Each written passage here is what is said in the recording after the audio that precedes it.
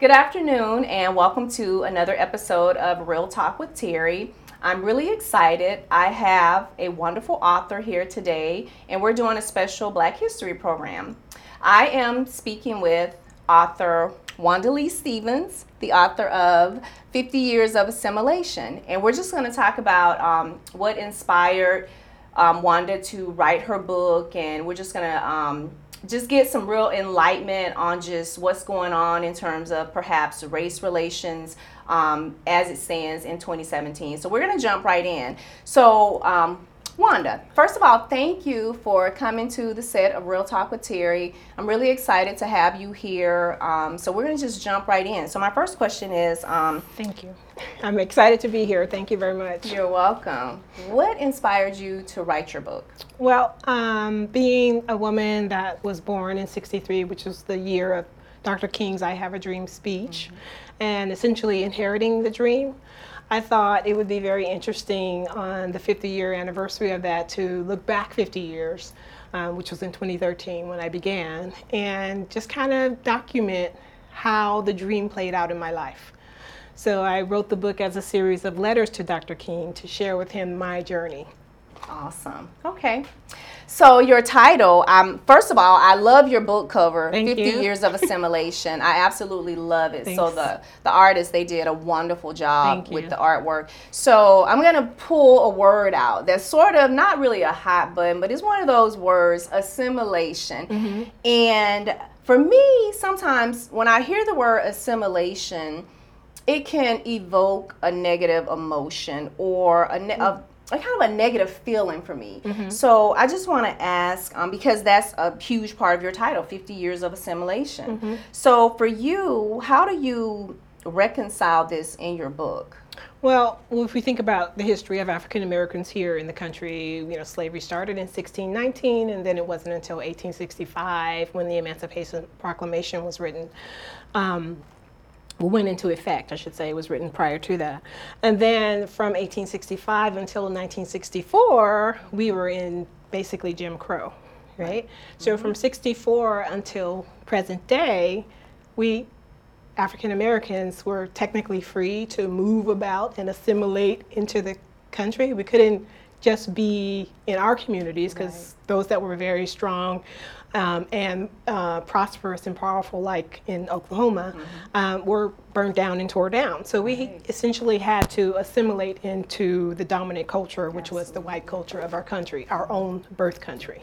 So that's kind of what it's been about for the last 50 years, assimilating. We're literally just 50 plus years from the Civil Rights Act. Absolutely. So- Absolutely. So you brought up a good point, and I just think it's something that not enough people really, I don't know to say know about, but for me, it's not talked about enough, and that is Oklahoma City. They call it Black Wall Street. Black Wall Black Street, Wall yeah. Street. And I remember seeing a documentary about that, and I was just so embarrassed that I didn't even hear about that until my adulthood. And I was like, where was this kind of stuff? Why is this not in textbooks? And why wasn't I taught this at a much younger age? I didn't even hear of a Black Wall Street until, like I said, well into my adulthood. And then I saw a documentary about it and was just intrigued because, quite honestly, there were probably lots of like little Black Wall towns. Streets, absolutely, Rosewood all in over Florida. absolutely all over the United States. So that being said, and we all know, most know the tragic way that it ended. In response to that, what would you say? Why isn't stuff like that taught in schools, or why isn't that assimilated into public education? Or even, let's think of something that's in the news right now, Hidden Figures. Most of us are just hearing about these dynamic women right now in 2016 and 2017. And I was like, why didn't we hear about that before now? So like, why is that kind of stuff not woven into the fabric of what our kids are taught in terms of American history? The answer is racism, and the answer is the superiority and the fact that people that want to remain a dominant culture, meaning control the other peoples of the planet, will hide those facts so that you don't know your own history necessarily, so that you don't know where you came from and how powerful you are. But the mere fact that we survived slavery, Absolutely. over 270 years of it here, Right. demonstrates our power, that in of itself alone. So it, that's the question is who the person that wants to, the people that want to remain in power, want to remain dominant, and the way to do that is to control the minds. And if you can control your minds if you don't know your history, and if you don't have the confidence and knowledge that who you belong to, and first off, and what you can do as a people. So what would you, and I'm kind of just going just a little bit sideways, and I'm coming right back. Okay. So what would you recommend as a parent? I have small children, you have teenagers.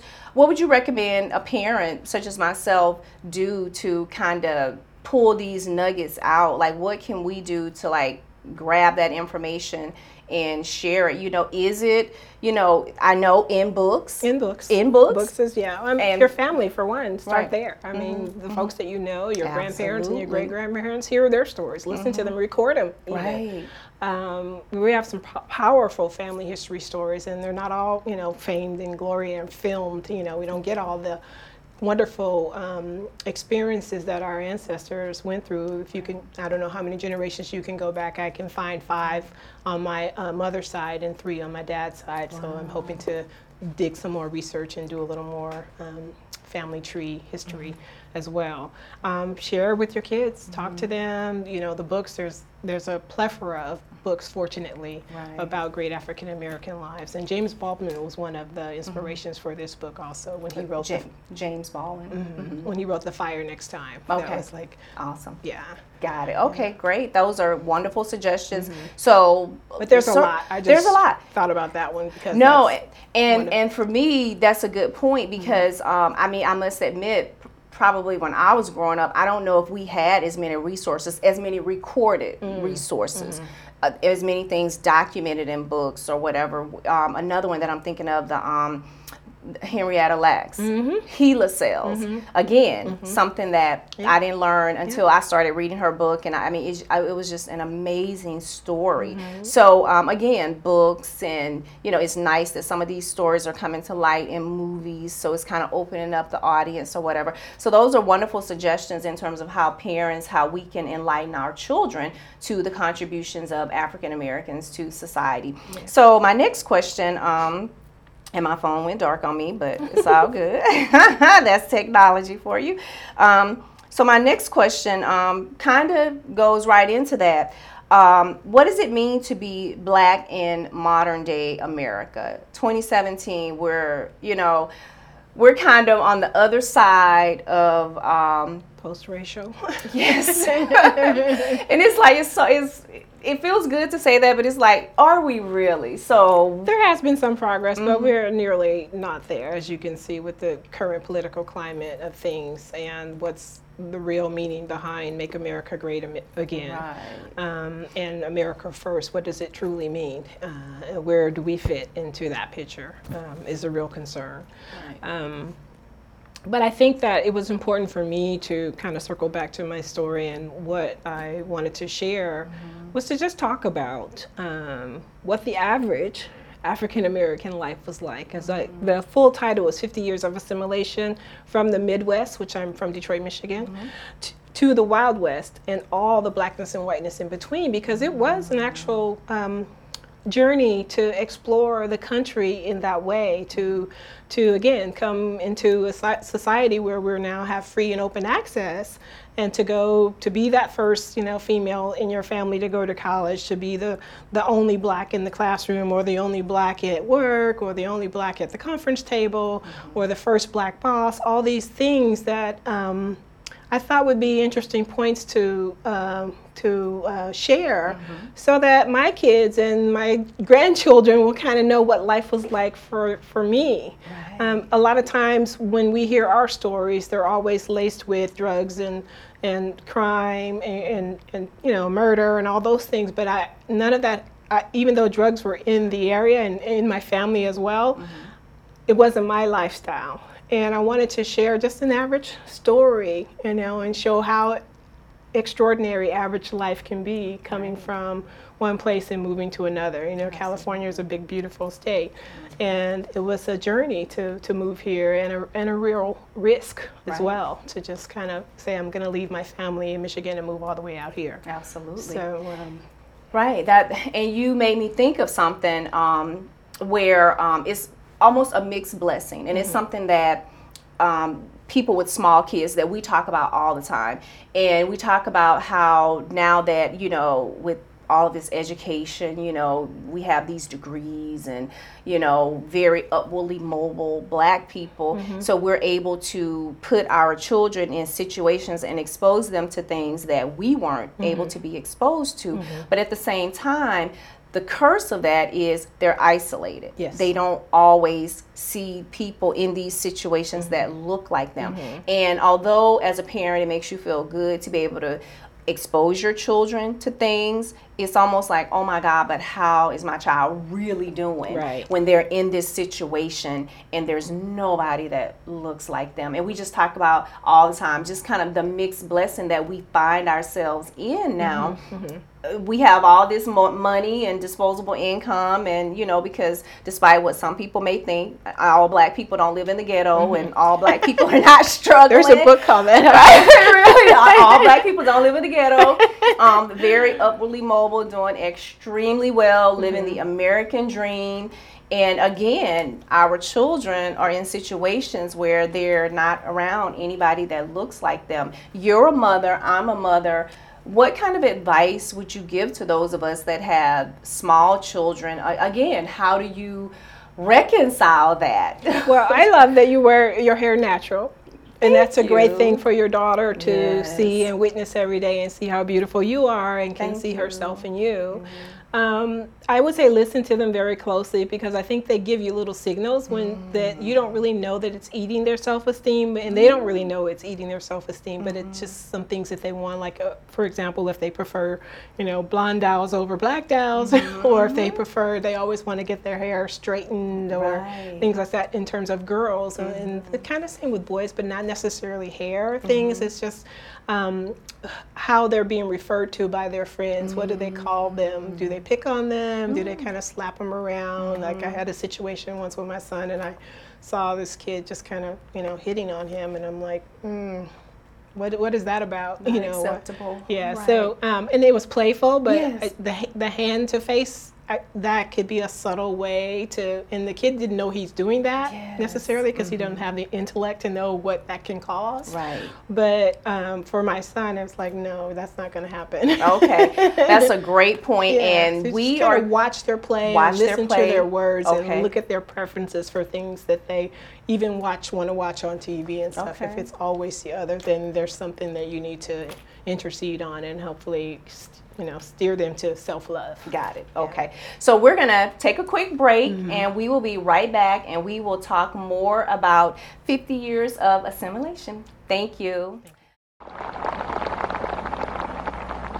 So even though we face the difficulties of today and tomorrow, I still have a dream.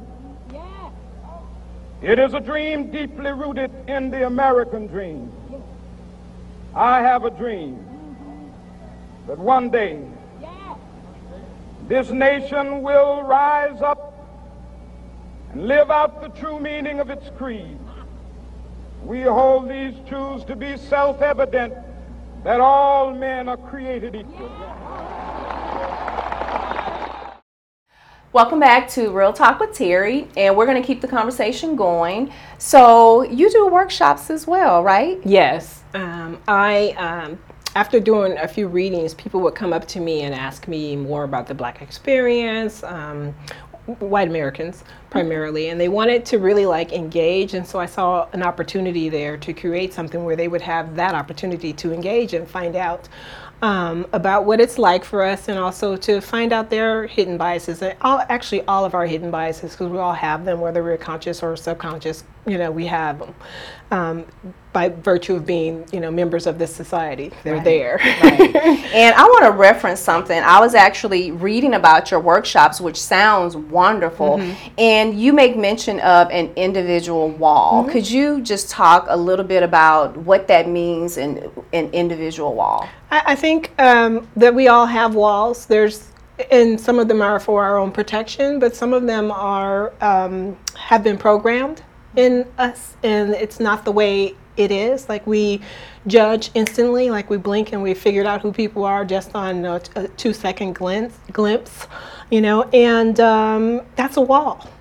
That's a wall. Okay. And we all have them again. And some of them are for good reasons. Like, we're not in the flight and response world that we think we are necessarily. Right. People aren't walking around just ready to take you down every second of every day. But if you're walking on the street at night by yourself and, people are coming your way, then there's a reason to be a little bit nervous, perhaps, if you're alone and it's, in an area that you're unfamiliar with, and it's appropriate. But just in your, average day of daily regular operations, there's not that fear. And people, just because they look different, don't mean that they're different. It just means that they look different. And they may have come from a different corner of the planet, but everybody wants to be, have a place to live, food to eat, shelter. They want to have, be appreciated by the folks around them, and they want to work. Absolutely. And I'm just going to be a little petty. I'm going to be petty Patty right now. And something that really, really irritates me, again, people just make assumptions. We have a wall is when I'm in a grocery store or whatever, shopping, and people will have their purse in the basket and they're just doing their shopping, which that's unsafe anyway, to have your purse or your wallet in the basket and not on your person. And then they see me coming down the aisle and they all of a sudden try to make their way back to their basket and they grab their purse or they grab their wallet. And I'm thinking, if you had all that money in your wallet in the first place, why are you leaving it in the basket? And why are you grabbing it when you see me come down the aisle? And sometimes I just think, if you only knew. Trust me, I'm not concerned with what's in your little purse or wallet. Trust me. I'm sorry, you have that experience. You typically hear about that with our men. Right. Oh, and it has happened multiple times. Wow. And then and I've heard other women. I had another Facebook friend. That's one of her pet peeves, and she kind of vented about it on Facebook. Like, it irritates her when people do that. And I'm like, oh my God, me too. And I'm like, I don't want your purse. But anyway, again, we have those walls and we make assumptions about people that we know nothing about, but just because of how they look or whatever, and the wall goes up. So I know that your workshops are very educational. And what could people stand to learn when they walk away, when they attend and then walk away from one of your workshops? Well, we do no more than 30 participants at a time because we want to keep it intimate. Absolutely. We don't want people to feel unsafe. And it's an opportunity for whites and blacks to get together and just share their lives. And it's very structured. There's 6 different modules that I introduced to the participants, and they get an opportunity to learn some history. Okay. They get an opportunity to see unconceal some of the biases that they may not be aware of. Again, whether they're subconscious or conscious of them. They get an opportunity to interact with folks that they might not normally interact, and it's a real honest and open environment. Right. And they have homework. They get an opportunity to create something that will have them have the breakthrough that they're going to have in the workshop, and then take that out into their lives on a daily basis. So, and real quick, if you could just give your either website or web link so that people can look you up to actually find out when you're going to do another workshop, that would be great. My next one is scheduled for Saturday, February 18th in Oakland, downtown at Oakland School for the Arts. And you can find out details about that on my Facebook page. Which is? Facebook.com/50 years of assimilation. One last question. Okay, now we're 50 years later. 50 years after Dr. King's I Have a Dream speech. And if Dr. King was still alive, my first question is, what would he have to say about the Black Lives Matter movement? And do you think that this is the America that he dreamed of? And I just want to preface that with a quote from Malcolm X that I absolutely love. Malcolm X said something where he said, 50 years from now, the Negro will still be marching. Wow. And No no truer words before 68, because that's when he was murdered. So no truer words were ever said. 65. Right. Yeah. Because we're still marching for the same thing. It's like, okay, are we in 1963 or are we in 2013 or well, we're in 2017. 27, and right. We're handling the business that didn't get handled in 63. I think Dr. King would be on the front lines of Black Lives Matter.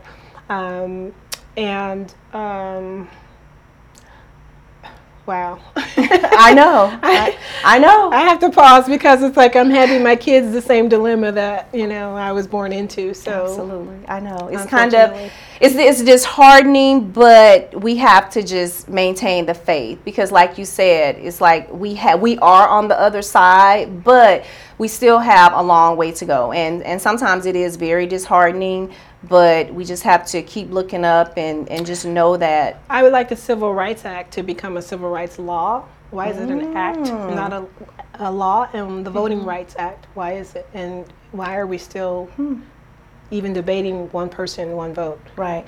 So a just birthright. educate me and people out there. What's the difference between an act and a law? It has to be reviewed. The act right, has and to be it's reviewed. not a law. A law is more Okay. powerful and Yes. it's long-standing and it's there. So an act is not something that is the law. And set in stone. Yeah. The law is set in stone. As It's like you static. have the right to freedom of speech. That's a law. That's not an act. Okay. Yeah. So it's nothing that we have to revisit and say, hey, should I, exercise my right of free speech or the right to Wow. bear arms? Absolutely. I have the right to vote. Right. and the right to Absolutely. live and seek a peaceful life.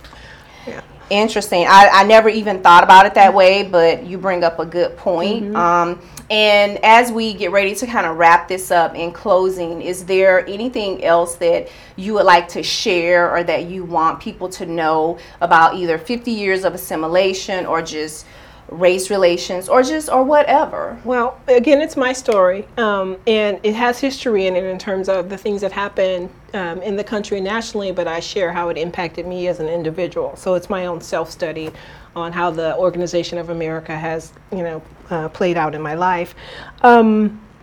It's actually a call to love. It's not about blaming anybody for this or that. It's like, this is what happened. This is how I responded to it.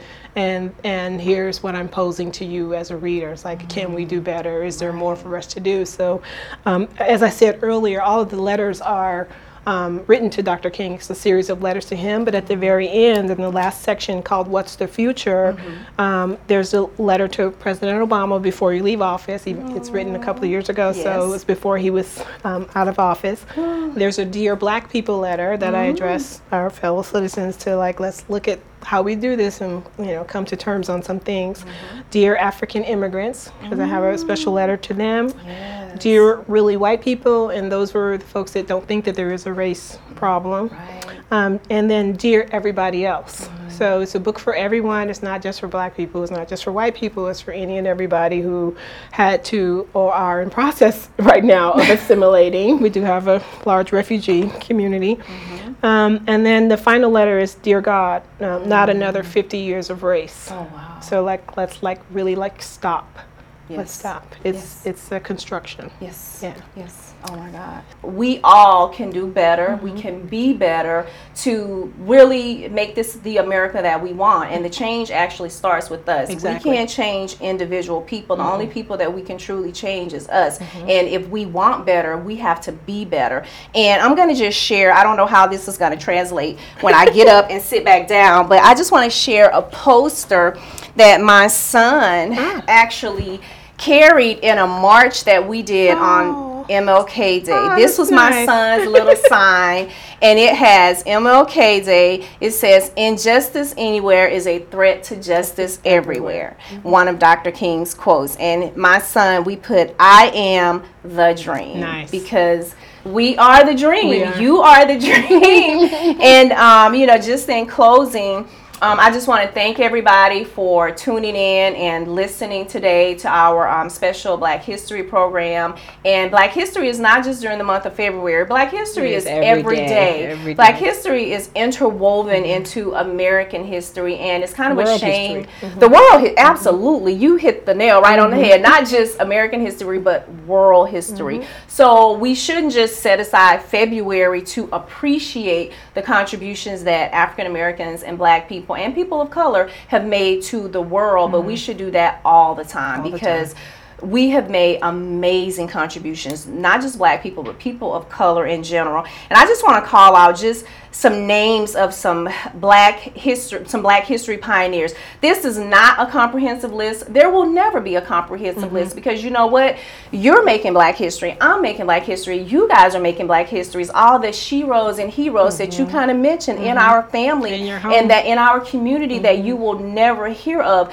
We're all making Black history. But I just want to give shouts out, and I just want to give thanks and homage to, you know, the trailblazers like Harriet Tubman, Sojourner Truth, Dr. Martin Luther King Jr., Malcolm X, Lewis Latimer, Charles Drew, Booker T. Washington, Matthew Henson, Jack Johnson, Hattie McDaniel, Vivian Thomas, Buck O'Neill, Gwendolyn Brooks, John Baxter Taylor, Vernon Baker, Bill Russell, Ben Carson, Oprah Winfrey, Tyler Perry, the Sugar Hill Gang, and Dr. Dre. All trailblazers. But lest I forget President Barack and First Lady Michelle Obama. And again, you, we are all everyday heroes and sheroes that do extraordinary work. We're all a part of Black history. And Black history is still being made. So let's not just celebrate Black history in the month of February, but let's celebrate it 365 days of the year, because Black history is American history, is world history. So with that, I just want to say thank you for tuning in and have a great day, and God bless you. Thank you. And thank you. Thank you, Terry. This has been great. It's been awesome. Thank you. Thank you.